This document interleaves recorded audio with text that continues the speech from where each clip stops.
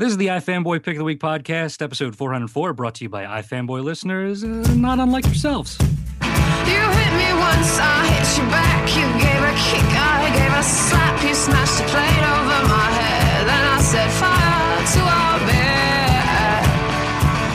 Oh, my black eye casts no shadow. Your red eye sees no blame. Your slaps don't stick, your kicks don't hit, so we remain the same. Elastics, sweat drips, break the lock if it don't fit. Kicking the teeth is good for some. A kiss with a fist is better than none.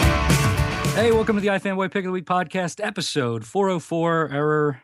My name is Paul Montgomery. That's a funny joke. My name is Paul Montgomery, and joining me are Conor Kilpatrick. Hello.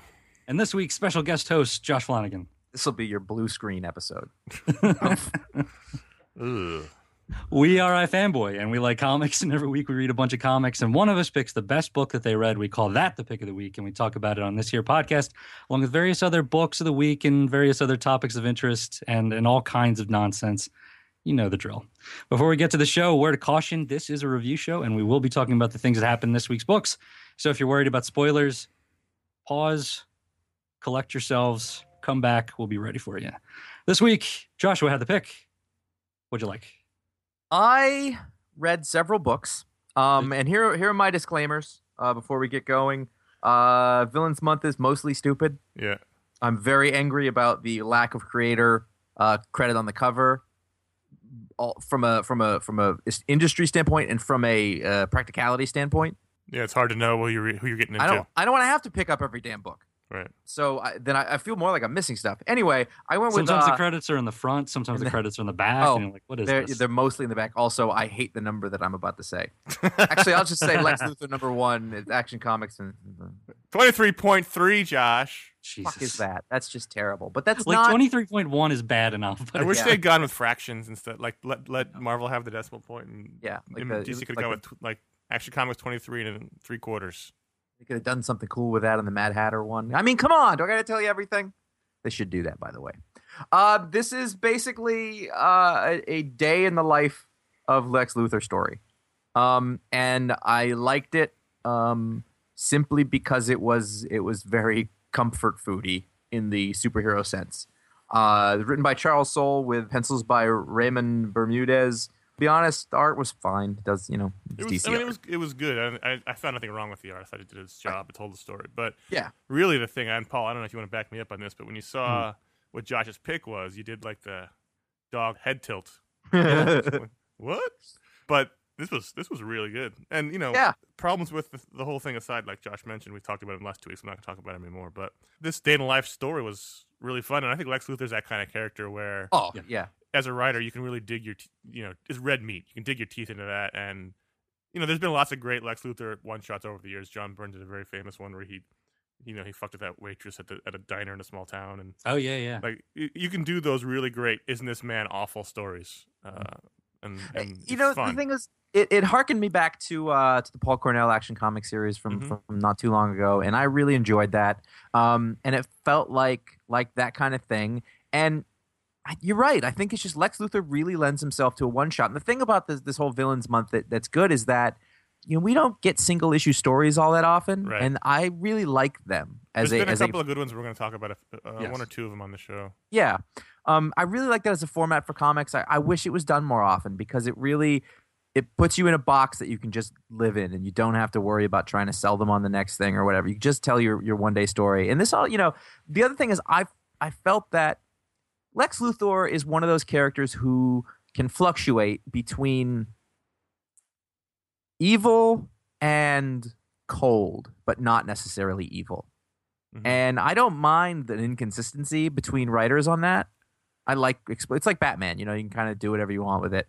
But this is like he's a jerk at the very least. He's a jerk in this, and he's pretty evil. He murdered. I think there's a continuum, a Lex Luthor continuum. If you look at all the different media he's been in, and it's on one end you have the guy who wants to do well, and it's about feeding his ego and his hatred for Superman, and then the other side of the continuum is cold-blooded murderer, megalomaniac, dictator. Which is, I think it works on all those spectrums. Yeah.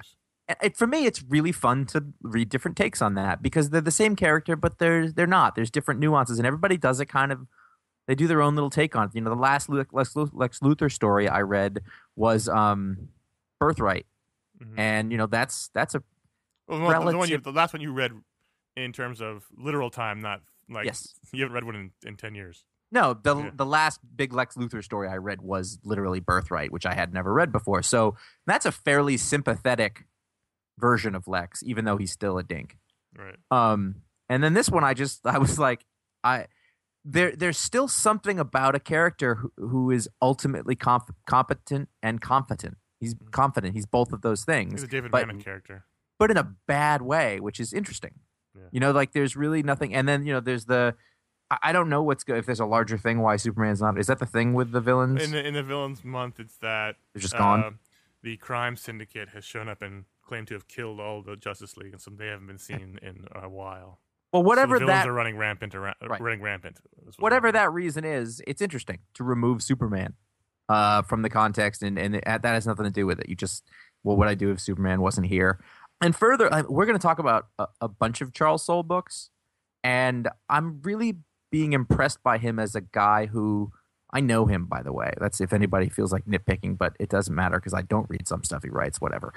I really like him as a guy that is doing a lot of different things. I have 3 books on our list from him to talk about this week, and they're not similar to one another in any way. And also, in the current DC regime as it exists, like he's getting interesting stuff through regularly. I think that's unusual. It almost makes me want to read his Red Lantern book. Not enough. I mean, like, I've stayed at his house, and I won't read his Red Lantern's book. So what I'm saying is, like, the stuff's good enough that it almost makes me want to do that. When you stay at his house, you don't use his toothbrush. So that I think that's, yeah. There's a line you don't want to cross. Yeah, that's totally true. And it was just the once, and it was a floor. So, I mean, I don't know him that much. This was really strong. I read it after you told us what the pick was. I wasn't planning on reading Action Comics 23.3 Lex Luthor, #1. But I was glad I did. It was really fun, as you said. He's just, as I say this, in the background on my TV, Superman, the movie's on, and I see Gene Hackman. But it's a great story, and you're right. He's getting interesting stuff through, which has been unusual, and it's really fun. And he has a great take on these characters. It's a smart take. I thought that like Lex came off as really smart, and not just in the terms of like he predicted everything and it was luck, but there seemed to be reasoning behind it. He's got a plan. He's literally 15 steps ahead of everybody. And the writer actually had to do that instead of cheating. Yeah. I thought so that was really well thought out. I thought the choices that were made, where your comic book brain is totally wired to think, oh, these astronauts will be safe. They were not. And then at the end, like, there's just that one last, we'll call it a kick in the teeth, with the assistant, and like all of like every choice that was made was a bold choice and a correct choice, and I liked that. And I know that's like, oh, we're doing dark comics or whatever, but I don't care. It was really well executed, and it was just interesting. It was a fun supervillain comic. I had to laugh at the newscaster who was wearing the short sleeve plaid shirt. I mean, I realize that budgets are a little smaller now in the media world, but I think the newscasters could probably wear a suit. I really liked the subplot of the guy trying to do the hostile takeover that was running through the whole thing, and at the very end, the shuttle landed on his house. I was like, boy, that's raw. I was super impressed with this issue, and it was fun. And on a week where everything was kind of I was like, you know what? This was the one that surprised me the most. I like Lex Luthor. Like that's a thing I've learned about myself. Like, I don't want him all the time, like the Joker or whatever. He's a great character. He's a great character. And I've totally been in the mood for good Superman stuff since that movie. Yeah. Is Thunderbolts also Charles Soule? Yeah. Let's skip over the one in the top of the script here and move it down underneath Swamp Thing and talk about Thunderbolts 15, which I didn't read, but let's might as well talk about Charles. Let's have a Charles Soule block. Yeah. I thought it could have gone either way. You break it up, you do it all at once. This is an odd Thunderbolts. Are you reading this, Paul? Yes. Okay. I mean, really, for me, the story's fine. It's funny. These characters don't quite sound like I think of them. Right. But I don't care about that so much anymore. But the thing that impressed me about this issue actually didn't have anything to do with Charles at all. Well, I mean, he was fine, but I thought the artist was fantastic. Mhm. It's a very sort of abstract, cartoony style. I'm going back to the beginning to see the name. Hefte Apollo. Who is the what's the team lineup? Who are the characters? It's the all merchandising lineup of Right. Red Hulk, Punisher, Venom, Red Leader, Elektra, Deadpool, and whoever Mercy Those is. are all ostensibly characters with red in their uniform. Well, not Punisher though. They put them in though. Like when Punisher rolls with these guys, he puts on the red skull. Right. And like the basic the basic conceit is they're all doing a thing for each other. So this is Punisher's task, and he's got to go take out. They're taking turns coming, like being the lead on certain missions, and they're doing sort of like personal. Like now that they have a group to back themselves up, they have the numbers. They're going after sort of the the ones that got away in terms of scores and capers and things. Yeah. So like in this one, they're going after a mafia family that is secretly behind everything that nobody can find anything about and knows about, and it's a kind of goofy. Like it's totally lighthearted. It's got Deadpool in it, and it actually fits to that kind of mold. So if you look at it's a lot funnier than some of them like Swamp Thing or Action Comics was, like by a great deal. And it's a completely different tone. It's got Deadpool riding on the subway. And they're like, you're gonna walk around like that? He goes, it's all right. Everybody thinks I'm Spider-Man. 2 out of 10 times I got to fight Hydro Man, but it's no big deal. They cut to him sitting on the subway. A little girl comes up to him and is like, are you Spider-Man? And he's like, oh yeah, my web things don't work. I ran out of money. She goes back to her mom. She gets a $10 bill and hands it to him. Like it's just one of those like elevator shots. You know what I mean? Yeah. Ding. Hey, that kind of thing. And it was goofy and it was fun. I really enjoyed it. And this book has had Phil Noto. It's just since Charles has taken over, it's had Phil Noto and then Steve Dillon, and this artist. I'll take over at either of them, at least for this story. Like it it feels appropriate too. Yeah, it feels right. Where and these characters, and and like it's fun. It's just goofy, and I have so much more need of that in my life than I used to. And like before, I would have read something like this and I'd be like, this doesn't sound like Elektra at all. And I just don't care. 5 years ago, I never would have said you would have read a book starring Elektra, Deadpool, Punisher, Red Hulk, and Red Hulk, right? whoever else is in Listen, it. I'm not going to lie. At this point, this was one that I bought because I knew the guy. But I wouldn't have kept reading it, and I wouldn't be talking about it if I didn't like it. And it's important that it's a million steps away from Jeff Parker's Thunderbolts. Yes, it's a totally different thing. And I wasn't reading this particular run until Charles Soule came on. But I love that it's a completely different take. I think that's really, really important because I would just be thinking about what it would have been like with Jeff Parker still on. Although he had a long, healthy run of it. Yeah, he did. I don't feel like we were shortchanged on that one. No, not at all. I didn't need to read the Daniel Way one at all. I think literally my favorite thing about this is the exterior shot of the van, which is just like there's a shot of it's on page 3 or something like that. Yeah, from the side. Yeah. And it's just super like the Punisher's van is really squat. And they're all like, why do you have this van? And he's like, I'm not going to take the subway. So is it a comedy book? It kind of is. More than you would expect it to be? Yeah. Like this one was all pretty much gags. It wasn't action. And there's the sexual tension between Punisher and Elektra, which is an interesting pairing, I think. Yeah, sure. How long has Soule been on this book? 3 or 4 issues. I think 3. I think this is the 3rd one. I might go check it out. So continuing the Charles Soule block, Swamp Thing 23.1. Read the full title, Paul. Arcane #1. There you go. This was amazing. I think this is the best thing to come out of Forever Evil. And it's got one of my favorite artists who is always a pleasant surprise when he pops up, Jesus Says. He's great. A little scratchier style for this one, which I liked. Yeah, this is a rabbit gets ripped in half. This is a terrifying issue. Now, the whole Rot World thing, it got a bit abstract for me, and I kind of lost the plot on Swamp Thing and Animal Man. I've read a few of the Charles Soule issues of Swamp Thing, but haven't been reading it steadily. This is another really great one shot. It's a great character study for Anton Arcane and his niece. It's Abby Arcane, right? Who's the avatar of the Rot. And basically he's kind of got this Hannibal Lecter role where he's in his idea of hell. So he's part of I guess like the parliament. And so Vic Mackey had a desk job. Exactly. He's basically in a world where nothing can rot. Everything is It's like eternal. in Disneyland. It's Disneyland, and he's just this creepy looking corpse with one dead eye, and he's trying to tear apart rabbits, and the nothing is decaying, nothing dies in this world. And as a former avatar of the rot, this is his version of hell. And she comes, this like dark, vision, kind of angelic, kind of demonic, comes in, and she wants to know about her past. She wants to know about her mother and the woman that raised her, who might not necessarily be the same person.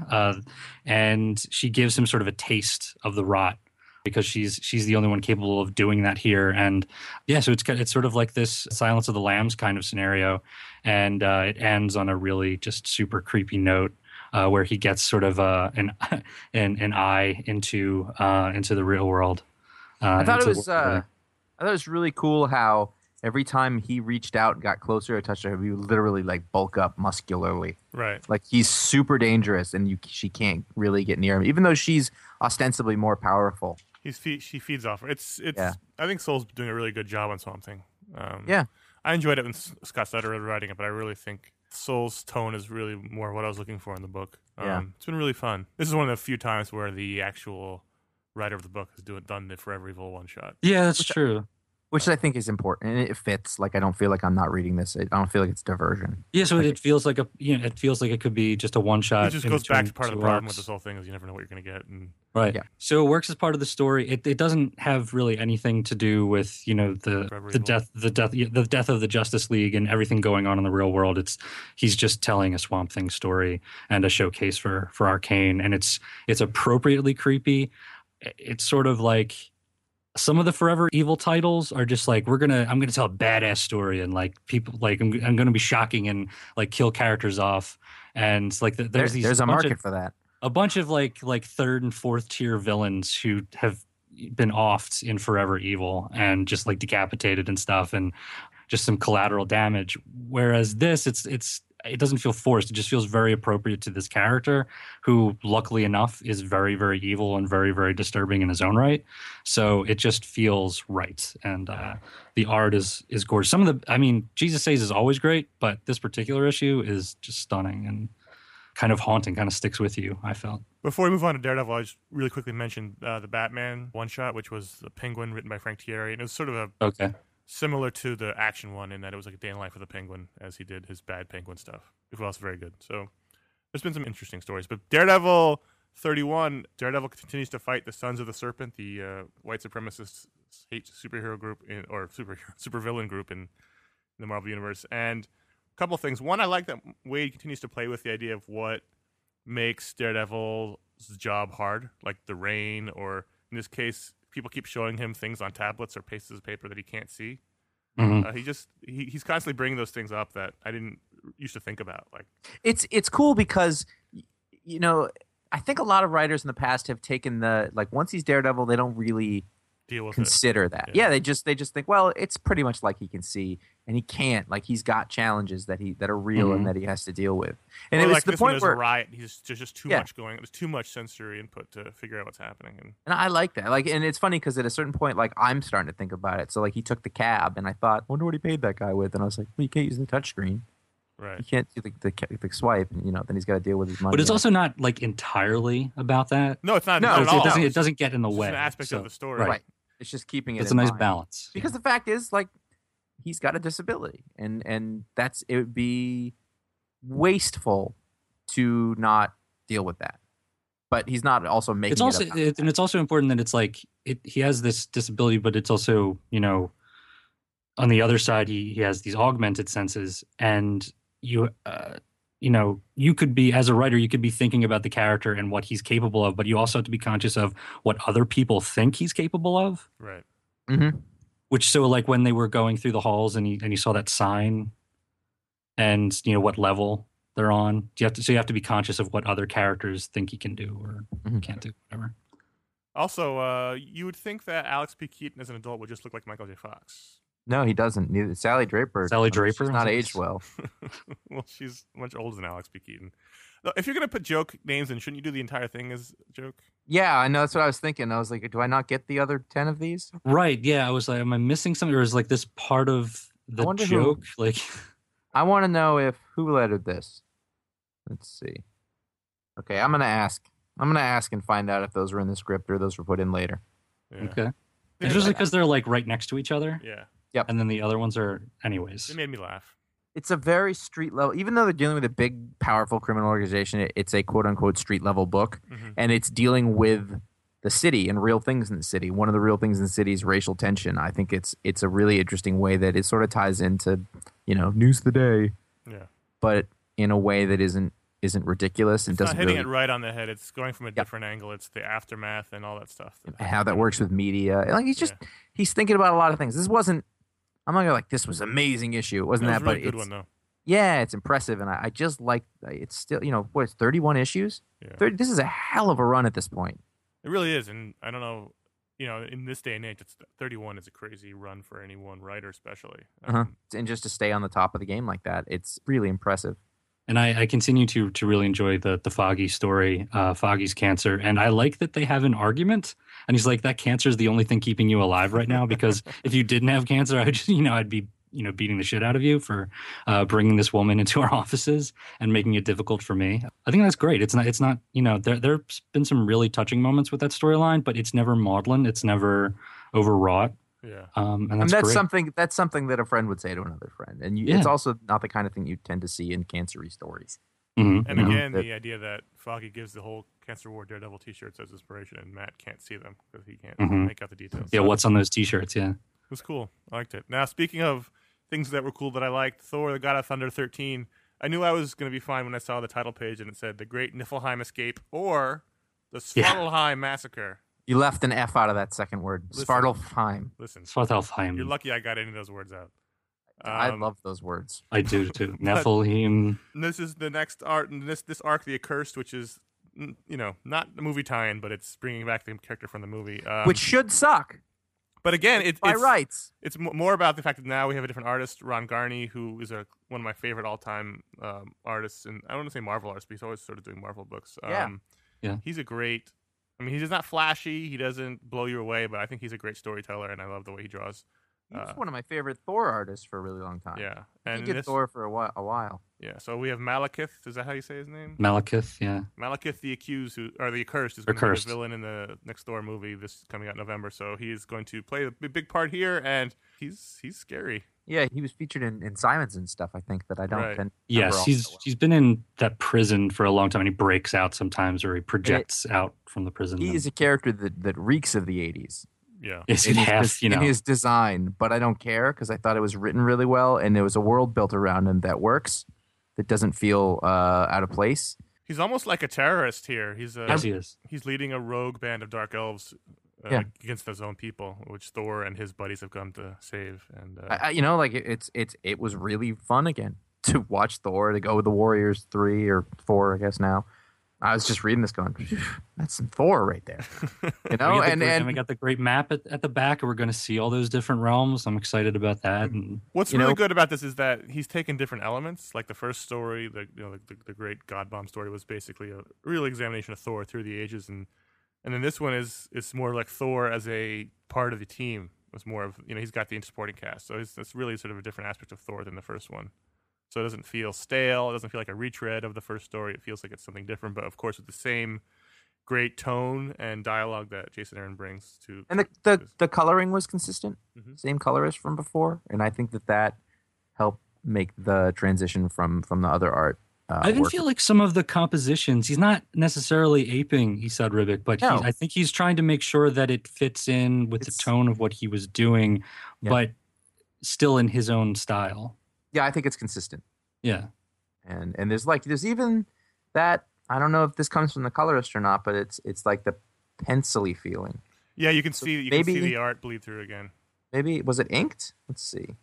There's that shot of Thor coming through the Rainbow Bridge with his hammer in the foreground. You can see the sort of pencil lines on the hammer. And on the first page, you can actually see the pencils on the panel borders. Yeah, it's a really nice looking book. Yep. So I urge anyone who may have dropped off not wanting to see Issa Rubik to come back on for this because it's got characters named like Scum Tongue and crazy giant spiders, and it's fun. He ironically has no tongue.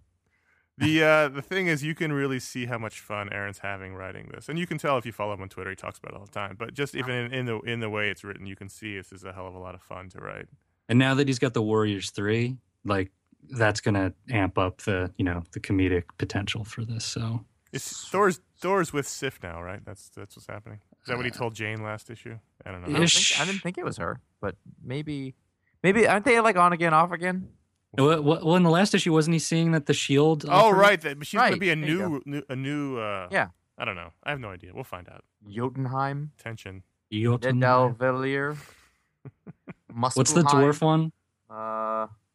That's in the right side. Is that a D or an O? It's a D. Nidavellir. You sound like the midget from Twin Peaks. Niflheim. Nothing beats Svartalfheim. Rostiautoparth. Oh, that guy's just loving his life. Josh, how can people help the show? Go to ifanboy.com/Amazon and you can find an easy way to link to a place to buy lots of things where through little to no effort of your own, you will be contributing to the upkeep, the server space, all the stuff that we need to keep this show a well-oiled running machine. So go there and buy, if you haven't, for the love of God, you go buy the first trade or book or whatever collection is out from Jason Aaron's. Marvel's good with those. Are those out yet? There's a collection of there's a first part. There's gonna be two. Get if you haven't read that, go get that for the love of the gods. Yeah. Again, that's ifanboy.com/Amazon. Just bookmark when you click the Amazon, bookmark that as your Amazon link and just use that. And if you buy lots of things, then we will favor you above the others. You'll be okay. Paul, you're a big Rogues fan. One of your Flash characters. Flash 23.3. And I there's going to be more. Full title, please. Sorry, Flash 23.3. The Rogues. Is that what it's called? I don't have it in front of me. Rogues #1. Rogues #1. Yeah. Okay. And there's going to be more Rogues. There's going to be Rogues Rebellion is coming up. I don't know if that's a mini or something. Anyways, I love the Rogues. I was very conflicted when they come out with new costumes and sort of younger and not as gruff, but also with powers. This makes an okay case for what they're doing with the Rogues. I think I think it's important that these guys have this weird code that doesn't really make sense, that like Rogues don't kill and stuff like that. And Len Snart is still in the lead. He's way too good looking to be Len Snart, though. That's a problem. Like Len Snart should look like, I don't know, like Stanley Tucci or something, like a Hagrid Stanley Tucci. I don't know. Did I say Hagrid? I meant Hagrid. So there's a giant Stanley Tucci. He's a giant. That would be an interesting way to go with Len Snart is to make him a giant Stanley Tucci. Stanley Tucci is actually a great, a guy named Len Snart isn't going to look like a supermodel. He's going to look like Stanley Tucci. But I enjoyed this. I thought it was fun. I think it was great, but I thought it was fun. Yeah, it's not. I don't think it's one of the best ones. It's. I don't think it's up there with what Charles Soule was doing with the Forever Evil issues we talked about previously. But I think it's a fun one. And if you like the Rogues, you can get. I love whenever it's not just about Flash versus the Rogues. It's about the Rogues in the lead, in the pilot position. And Len Snart is hurting because he's made some big mistakes. Like he wanted to do this thing where they use this kind of machine to turn their weapons into to give them superpowers, and it locked Mirror Master in the mirror world, and his sister was put into a coma, and now she does like these astral projections, but she pulled Mirror Master out of the mirror world in this, and now she's in a vegetative state, I guess, so they don't have contact with her anymore. I love these characters, even if they're a little bit watered down from what I'm used to and the characters I fell in love with and created Twitter accounts for. It was a while ago, but it really was. Wow. Do either of you guys read Zero #1 from Image? Yes. I had meant to, but I didn't get to it. So tell me that I made a mistake. It was interesting. I enjoyed it. It's Alice Cott's new book. Mm-hmm. And what was really interesting about it was basically the entire book is part of the story. So the first page is the back side of the first, the cover. And It goes to the back side of the back cover, and then the credits page is on the back cover. So there's no actual ads, nothing in it but the book. It was interesting. It was about basically in the future, you don't want to call them super soldiers because it has baggage, but basically enhanced soldiers, biomodified soldiers in the Israeli-Palestinian CIA conflict. I mean, there's all kinds of things going on here. And it's basically, I think it was CIA, right, Paul? It was. If you guys would read my eugenics newsletter that I send out, you'd know all about this stuff. Eugenics. Basically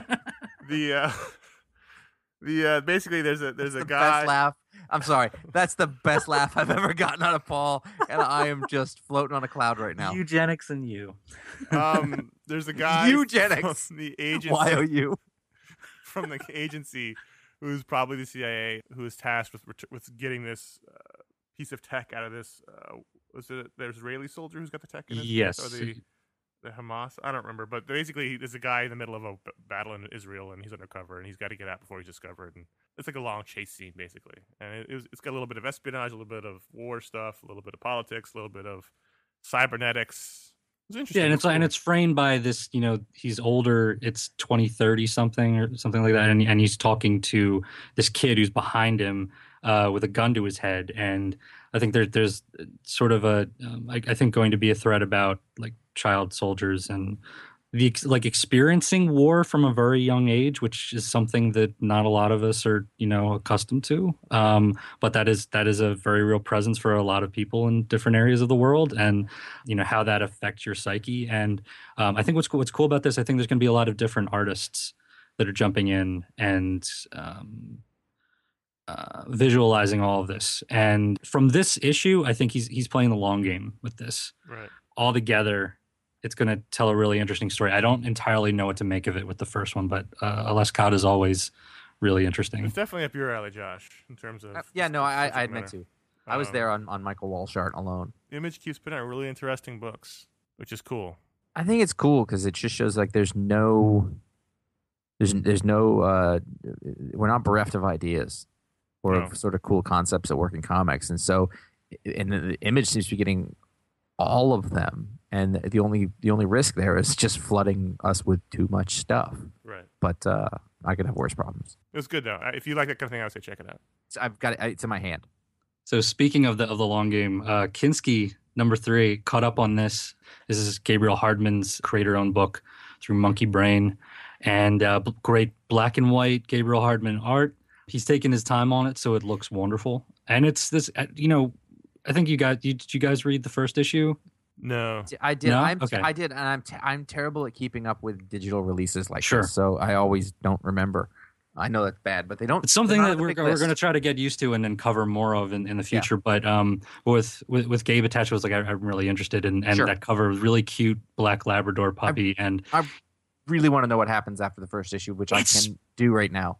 Yeah, it's a really weird book. I have no idea where it's going, but I have complete confidence in the storyteller. So and I'm captivated. It's so this guy basically sees this puppy and steals this dog. It's sort of a convoluted path to get there, but he steals this dog that he knows belongs to this little kid, but maybe not the most responsible parents, and it's getting in the way of his job. He's like it's this sort of traveling salesman sort of, and he has to go to a bunch of different meetings around the country, and he's always driving or in a plane, and this dog is and his weird sort of creepy obsession about keeping this dog and hiding the fact that he stole this dog is getting in the way of his everyday life, and people are looking at him like what's going on with you, man? And they're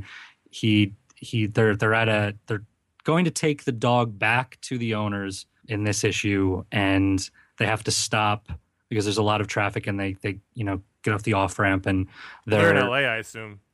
Yeah, and so there's a bunch of RVs and stuff in this, so they get off and at this truck stop, and they're going to let the dog walk around, and the dog gets away and is running up these hills, and then I think in the final page is running off into sort of like a trailer park, what it looks like, or some kind of caravan. There's a bunch of RVs, and where is this dog? And now they have to find it, and it's the real hook was in that first issue where he says, no, it's my dog. Like, it's just this sudden twisted taxi driver kind of turn for this character. And you're like, what's going on with this guy? Like, and he says he never had a dog before, but there's something about this dog that he's attached to it and wants to take care of it. And I don't know. I don't know where it's going, but I could borrow one of my 5 crazy dogs. That would be okay. It would be helpful, actually. You're up to 5?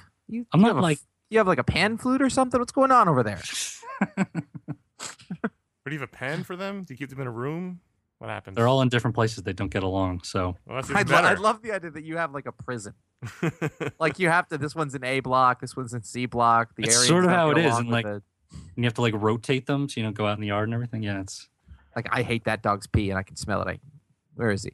So like, it's like prison. They would shank each other.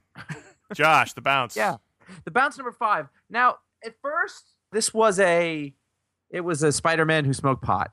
Right. That was sort of the first issue. That was your hook. And as we keep going into this, it's a bigger mystery of what is going on in this world where this stoner who basically tried out for a medical trial ends up with powers, and he's just trying to figure out there's something going on. All these other people are showing up who have superpowers, and this is unusual in this world. And it gets really trippy and metaphysical. It starts to feel more like the Manhattan Projects at a certain point. It's odd, and I don't know what to make of it, but I find it interesting. And it's gotten more interesting as we go on. And it's classic Joe Casey stuff. Like, it's one of those things, like, if you were like into, I hate to keep bringing this up because he's done so much since then, but if you were into like Wildcats or something like that, he's got that tone. It's a modern, intelligent superhero stuff that isn't not Big Two stuff, obviously. I'm still at the point to be like, I like this and it's very good. But it's really interesting, and I'm very engaged. At the same time, the other side of that coin is that he's still doing sex, which is really interesting, and I really like it a lot. I still can't put my finger on this, but it's more than it seemed at first. And it's right on the precipice of going too far out there and losing its thread, or grabbing it and pulling it back in and being something really cool. And that's the point I'm at right now. You know what I'm saying? That point of the comic book, it can go either way. And it's just towing the line, which is a really fun place to hang out. I was very vague, that whole review, but that's because I'm not entirely sure what's happening. Paul, I've given in to infinity. I've just decided this is the way it is. Oh, yeah? I'm not going to know everything. I'm not going to be super engaged in what's happening or the characters, but it's a darn pretty book. I didn't expect 2 issues of Jerome Pena in a row, so I'm along for the ride, even if the ride isn't completely engaging me. I think any kind of emotional level. Okay. Well, between Laniel Yu and Jerome Pena, I kind of really love those wide shots of sort of space opera battles. Mm-hmm. Like there is a sort of Star Wars fantasy quality to the spaceships and to those and to the headgear that they're wearing, like all of the tech. There's a level of the fantastic to all of that, and I really appreciate that. Right. Or you're just reading Infinity, right? Yeah. Okay. If you haven't read these yet, read New Avengers number 10 first, then read Infinity number 3, and all of those little panaways to sort of interesting things happening with characters. That's the stuff that's getting covered in Avengers and New Avengers, and to a lesser extent, like Captain Marvel and Avengers Assemble, things like that. That's where the real like human drama is going on. And I'm not going to say that it's like as character driven or anywhere near as character driven as like the Battle of the Atom stuff, like with Uncanny X-Men this week. Mm-hmm. That continues to be really strong, and some might complain. Wonderful. Some might complain that it's just a bunch of people talking, but what they're saying is really fascinating. And I think that there's a lot of verb happening just through dialogue. I think there's a lot of action being driven by choices being made and alliances and breakups and things like that. So, but anyways, and I like that these 2 events are happening at the same time. It's something different on either end of that. There's this big summer blockbuster thing with Infinity, and then there's something a little bit more human over with the mutants with Battle of the Atom. Right. I'm really happy with that. I'm happy with both of them. I probably do prefer Battle of the Atom, but Infinity, I think I guess I like it the most out of all of us. Yeah. And certainly Ryan. But well, at least Ryan read it. Josh isn't even bothering, so I think you put Josh below Ryan. Yeah. Wait, I'm sorry, what? Exactly. So this is cool. I mean, I like that it's all these alliances with the different alien races. The Kree have just sort of bowed out and said, "Listen, we can't beat these guys." And Ronan the Accuser is, I'm a warrior and I want to fight to the death, but I like that scene a lot. That was a really good. yeah, Scene. but I also have to go with my empire and follow with what they're doing, and I'm going to have to stand down. And he's basically saying, "Die well, you guys. Like, Good luck. Have fun out there. I'm going home." I And do really like the idea that a guy like Jerome Pena is drawing a giant, crossover event book.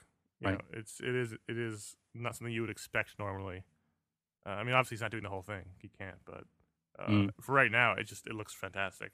And we're looking for Thanos' son. We're going to say Thanos. Thanos. Thanos' son is out there. I think he's in Iceland, and I think He most likes of the warm waters, the springs. Yeah.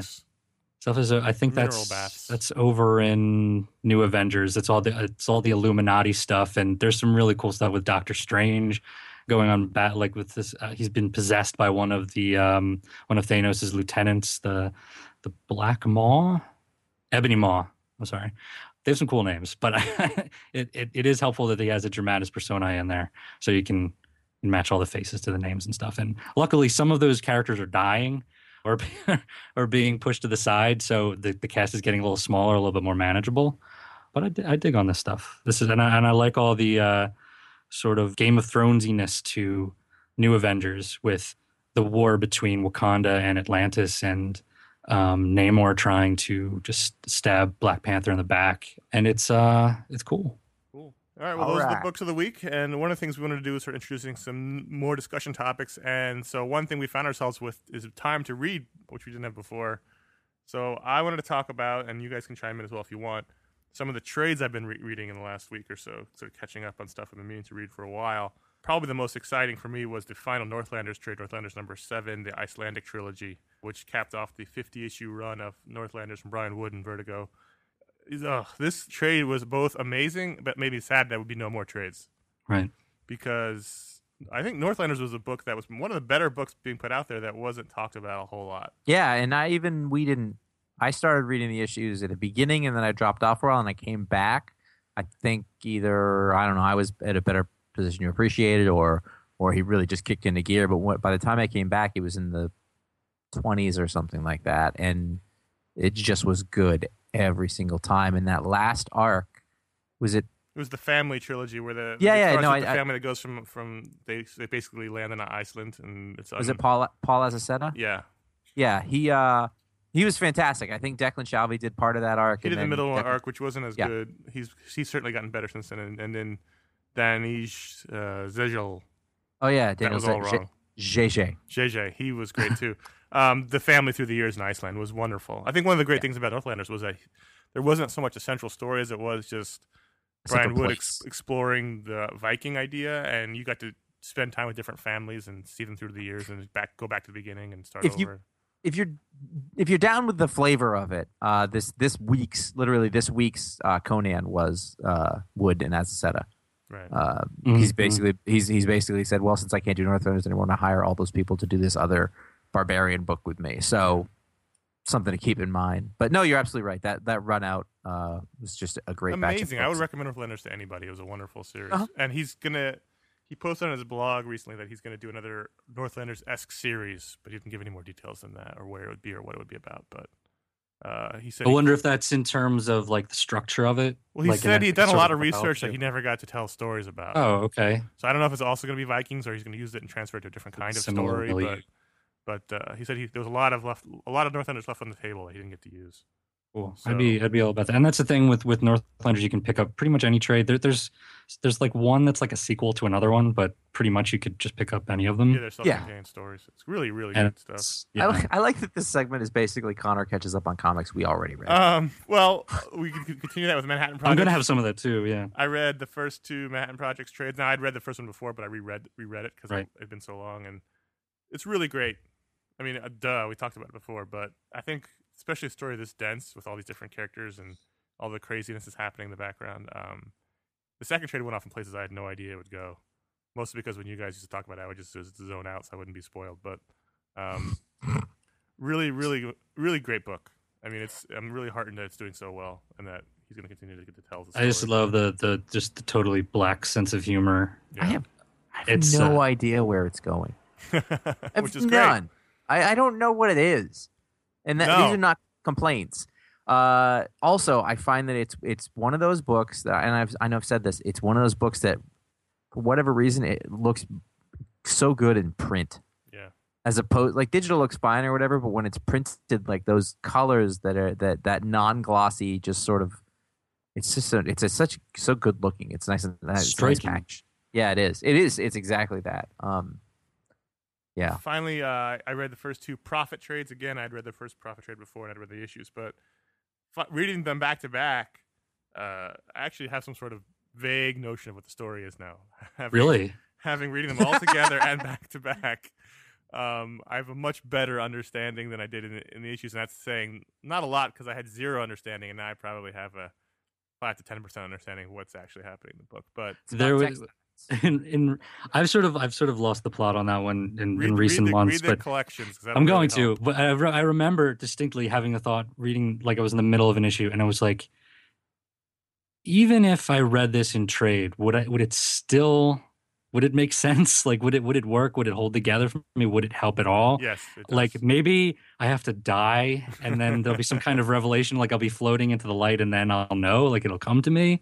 But and now he's playing with like some crazy 90s stuff. He's got like other Liefeld things in there. Yeah, that's where I start to get worried. I mean, I was okay when they brought the helmet in, but I like that it's a strange little world that doesn't really play. I mean, obviously he's got Badrock in there and characters that, you know, it wouldn't necessarily matter that, you know, they're from the Liefeld era if you didn't know. But I worry that the more and more they come in, the more it'll change the story. But so far it hasn't, at least in the first 2 trades. So I'm pretty happy about it. It was a really entertaining read all the way through. So it still remains weird, but good. I am also catching up on stuff. I'm catching up on I have the first 2 trades of Revival. I have those 2. I haven't read them yet. A Rural Noir by Tim Seeley and Mike Norton. This is great. I read an issue and I found that it's from the middle of the second trade. I just randomly was like, I'm gonna try this out, and I was like, this is going to be something for me. Going back to the beginning, this is great. It's a great ensemble cast. I love that whole rural noir thing. We all love Justified, and it's sort of in that milieu. It's not exactly Twin Peaks, and I'm not a huge Twin Peaks fan. It gets a little too surreal for me. This is just right. And it kind of reminds me of just in terms of meeting the characters and building out this world, it reminds me of like, not the earliest, but when I first started sort of forming that ensemble in BPRD. And it's not that it's, you know, a government agency or anything, but in meeting all of those characters and learning what they're like and learning all their tics and getting to care about them, I was like, I haven't felt this in a while. And I realized that it was from getting to know BPRD so many years ago. But this is terrific. I think if you like The Walking Dead or certainly what got else? that feel, or you like know, even I put Vertigo stuff. I put this in my top 5 books. That's when you did. When you did that, that's when I saw the trades out because I was like, okay, clearly something's going on here.